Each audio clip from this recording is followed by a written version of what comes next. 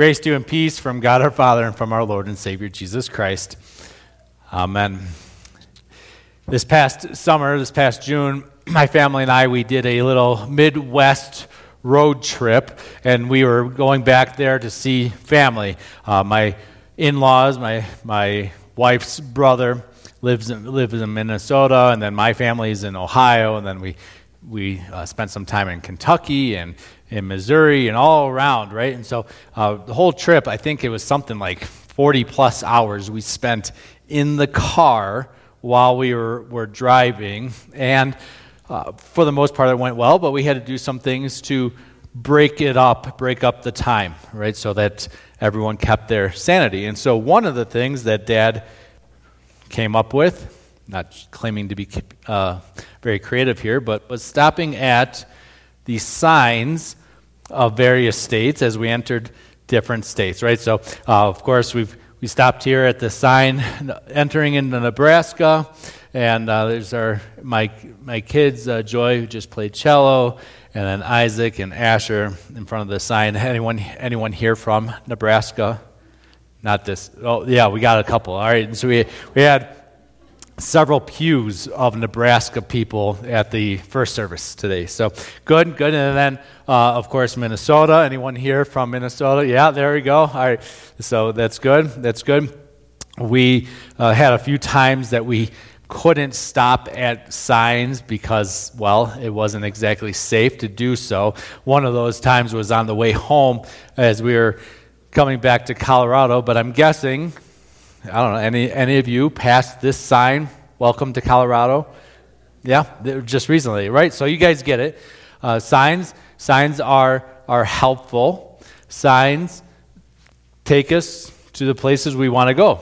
I don't know, maybe some of you noticed this sign outside of the church on the way to worship this evening. When I went to seminary, I never took a class on how to get a sign built, right? However, if people were to ask me today, "Larry, what's your greatest accomplishment at Christ Lutheran Church in Breckenridge?" I might have to say, getting the sign built. Like the amount of hours discussing with the zoning crews and committees here in the county, a little bit more of a headache than I anticipated, but we have the sign, thanks be to God. And why is this sign helpful? Why is it good? I would say for this reason, because on multiple occasions, people have come up to me, and members here at Christ know like this about me. So if they hear this, they'll say, "You need to tell Pastor Larry that." But they'll say this: "We were driving down Highway 9, and we saw your sign. And so here we are worshiping with you this oftentimes Sunday morning." So signs are good. They show us where we're going. Sometimes signs are people. Ever been in a situation where someone was leading you and showing you around, and they just said, "Hey, just follow me, and we'll get there"? I know when I go backcountry skiing, I often go with my friend Brandon. Brandon is a member here, but he's back in Virginia right now, and he's like a guide, right? Backcountry. When we go to Buffalo Mountain, there are places that I don't know. I don't know where I'm going, and the signs either aren't that well marked, or they're snow covered or buried, and so it's good to have him. He's my personal sign, if you will. So maybe you know what it's like to have someone be a sign for you. We at Christ Breckenridge these past few weeks have started a new sermon series through the book of Matthew called "Follow Me," kind of based off the several times in the gospel that Jesus himself says to people like Peter and Andrew and James and John, people like Matthew, others. He talks to them and says, "Come, follow me."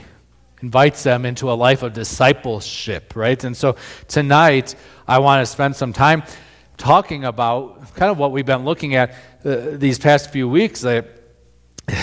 this Jesus, who is asking us to follow him, he's someone worth following. Matthew lays it out in the beginning of his gospel, talking about his lineage, talking about where he's come from, talking about how his presence, his birth, fulfills Scripture, how Jesus is someone worth following.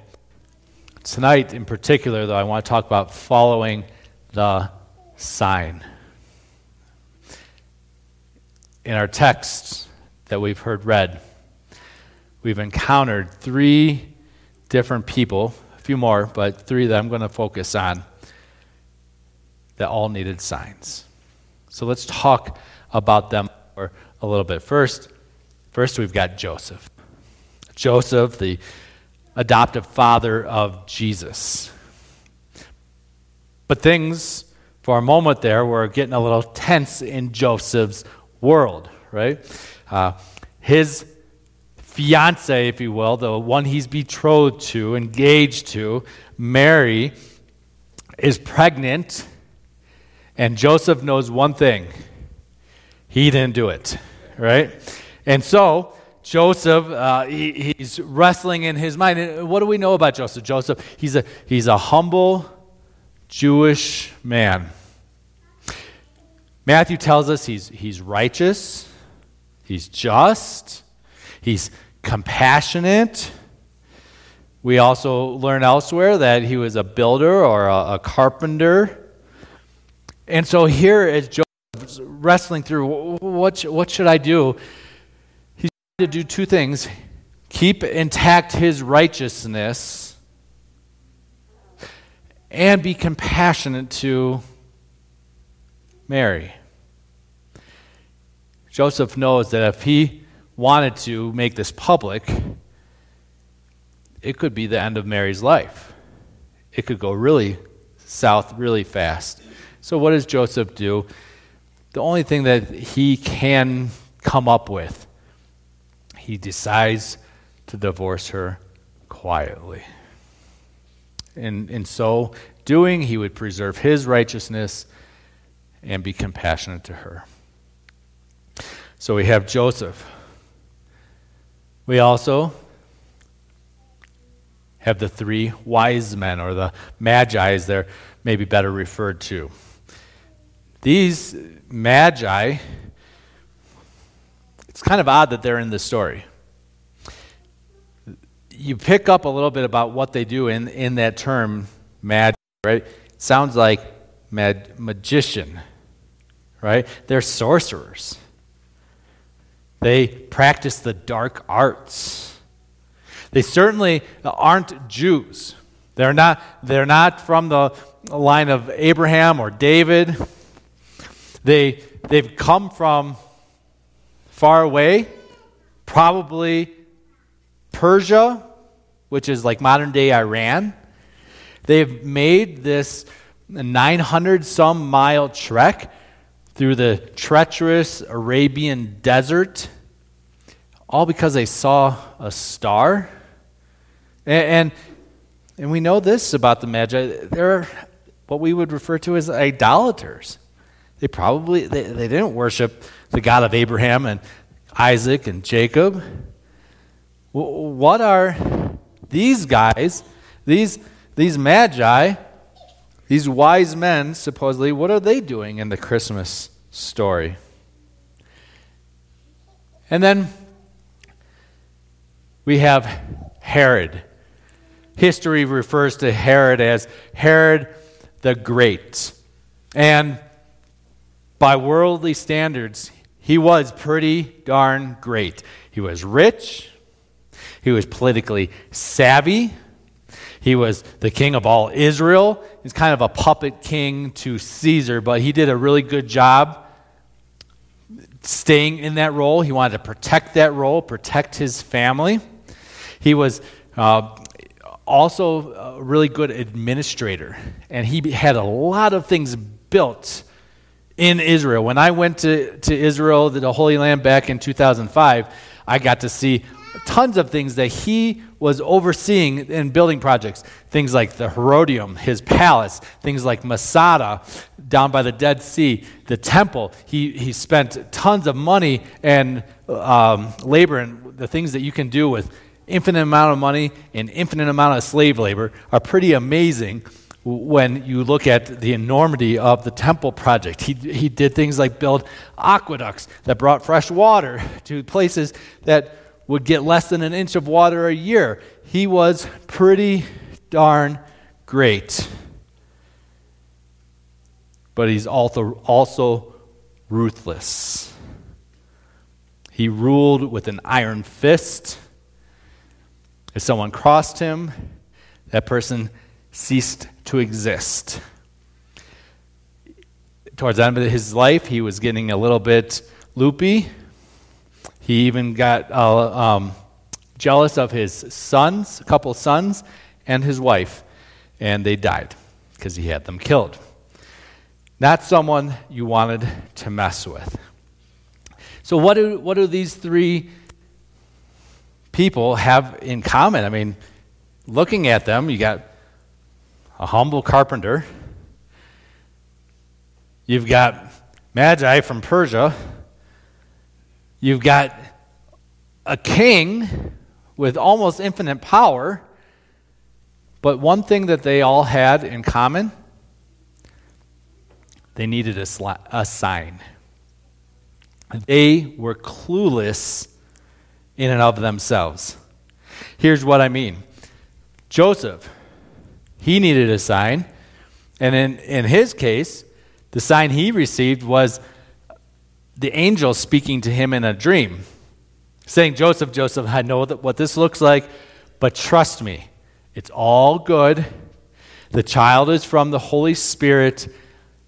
You can take Mary to be your wife. Oh, and name the kid Jesus. That was Joseph's sign, and then Joseph did what he was asked to do. With the Magi, they needed a sign, as in the star that led them across the desert. And when apparently the star maybe went away, maybe it was cloudy and they couldn't see the stars or whatever, but they had to stop and ask for directions because they were lost. I've heard it said this, that why are the Magi referred to as the wise men?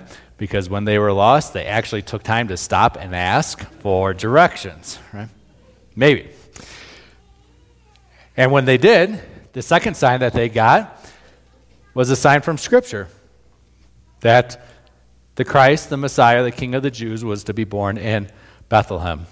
And Herod the Great, as paranoid as he was, as alert as he was, right under his nose, just down the street in Bethlehem. And Bethlehem is like 6 miles south of Jerusalem. Not that far at all. Jesus was born. The rival king had been born, but Herod still needed a sign. He needed the sign of Scripture to show him, to tell him where the King of the Jews was to be born. And isn't this how it is in life as human beings? By ourselves, left to our own devices, we're pretty clueless sometimes. We're lost. We don't know which way to go. And then you throw in our sinfulness and our selfishness, and we're left desperate. And yet, just like God did with the Magi and with Joseph and with Herod, he gives us a sign. Many signs. His word, his son. He gives us signs that point us to him, to his love, what he has done for us. Think about even this Christmas season. Think of the amount of signs that we have. Just look at the Christmas tree. It's a sign. The evergreen sign of life points us to Jesus. In this case, we have an angel on top. Reminds us of Luke's gospel nativity story, where the angels came to the shepherds and were singing in the fields, right? Some Christmas trees are going to have, like mine at home, a star on the top. Reminds us of the star that led the wise men to Jesus. Or look at something like a poinsettia. Did you know that's a sign? Why, traditional, right? We almost would be surprised if there weren't poinsettias in the church building during Christmas. Why? Well, some have said because the shape of the flower reminds us of a star, and the color reminds us of the blood of Christ shed on the cross for our forgiveness. Stockings are signs. Did you know that one?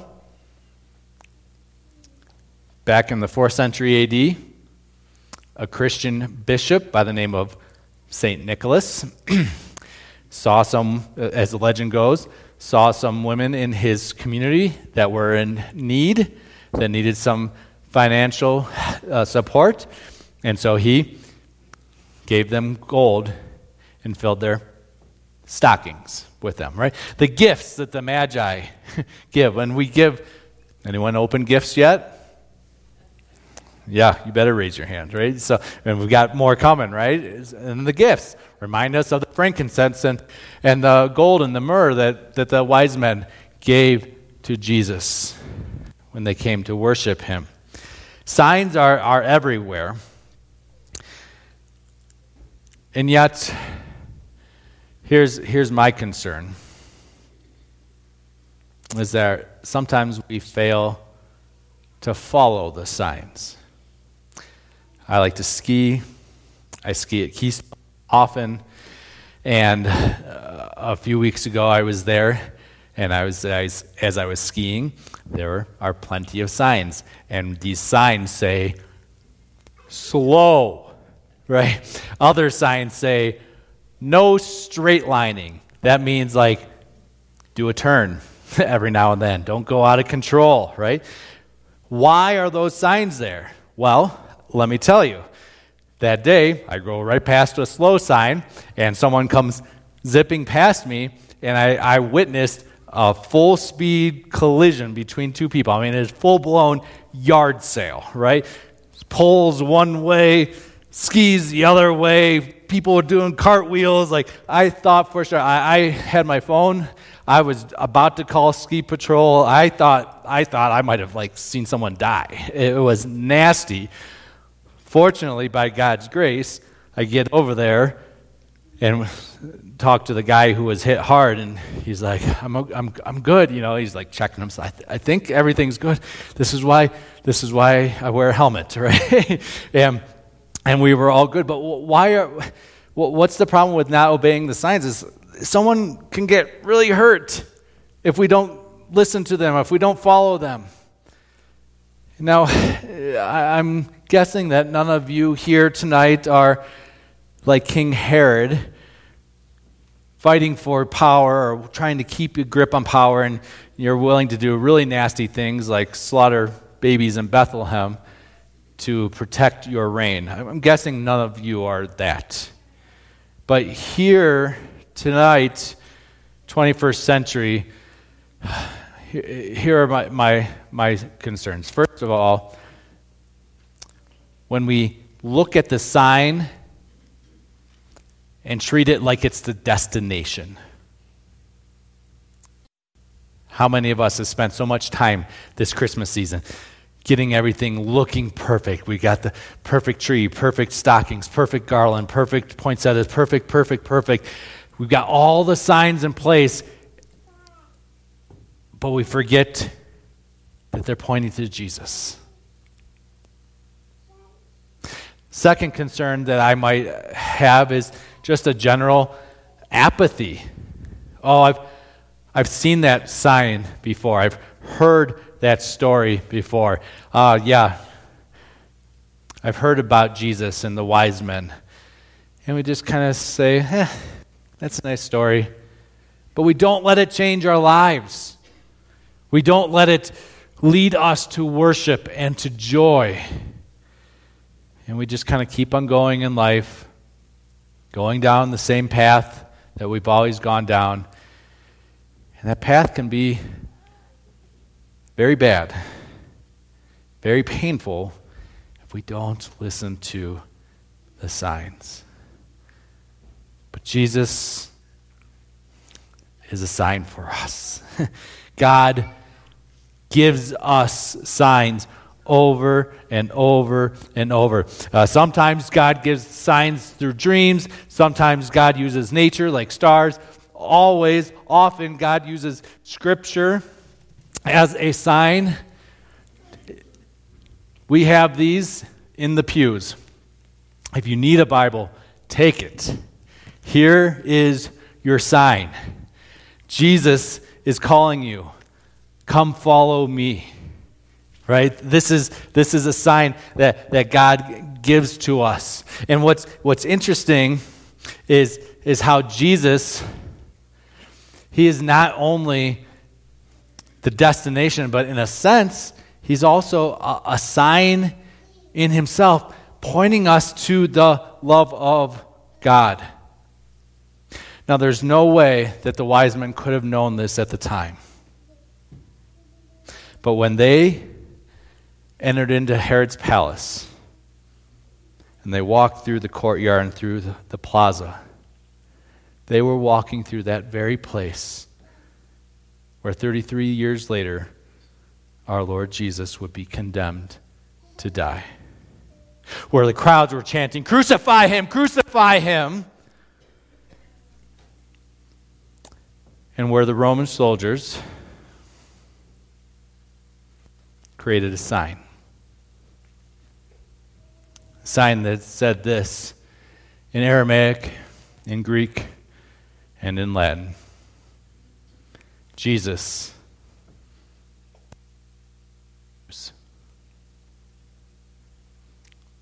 Here's your sign. This is what Jesus does for us.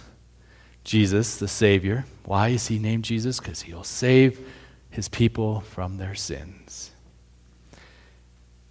He's the sign to you of God's love for you. God does not want you to go astray. God doesn't want you to live life without him.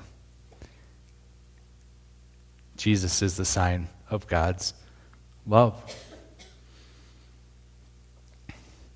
So what sign is God giving you this Christmas?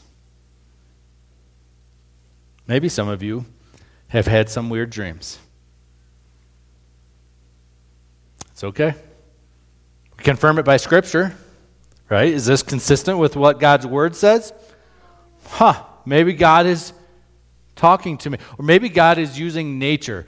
Here's something in Breckenridge, in Summit County, that I think is super powerful. How many people say things like, I just feel connected to God in nature when we're going hiking or what? That's okay. But let it take you, and let's clarify our understanding of what that means by looking at this sign, the sign of Jesus, the sign of the cross for you. Maybe the sign that God's given you this Christmas is other people. You know, your mom and dad who drug you to church. Maybe they're your sign. And you know, yeah, they're not perfect, but they pointed you to Christ over and over throughout your life. Maybe they're your sign tonight. Whatever your sign might be, my prayer is that you follow the Christ child. My prayer is that when Jesus says, "Follow me," that you're like Joseph and you say, "Okay, not what I had planned, let's go. Or you're like the wise men who, when they see the star over the baby, over the child Jesus, they rejoice with exceedingly great joy. Like, it's amazing how Matthew says it. Rejoice with exceedingly great joy. Like, they're super, super duper happy, right? And then they get to Jesus and they worship him by bowing down and giving him gifts. Maybe that's how you're to respond this Christmas. Know this, that when our gracious Lord Jesus calls you to follow him, when he leads you to God himself, he is serving as a sign of God's love, God's peace, God's hope in your lives. And that is available for you now. Amen.